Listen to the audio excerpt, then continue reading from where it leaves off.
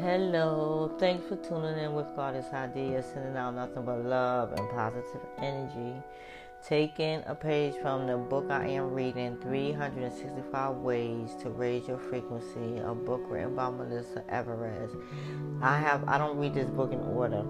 It's just 365 pages of 365 things for one to do to raise their frequency.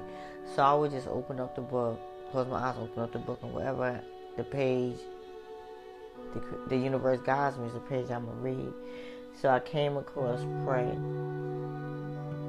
I'm a big fan of prayer, and I think that everyone should pray to whatever entity they believe in, not only during times of need, but as a regular part of their spiritual or religious practices.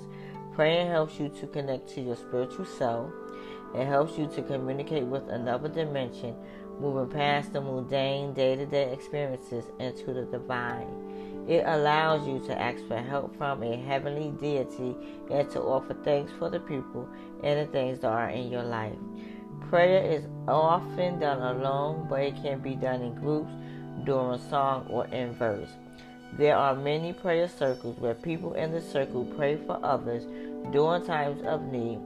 Prayer has the power to heal you spiritually, emotionally, and some claim even physically.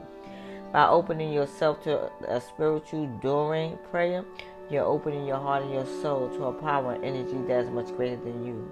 In doing so, you're raising your own personal frequency.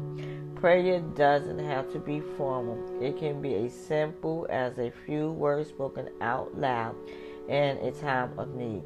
Help me, God, or whatever you believe in, calling it the higher being. Or it can be a long formal prayer said in a house of worship. It is up to you and your belief how to proceed with prayer.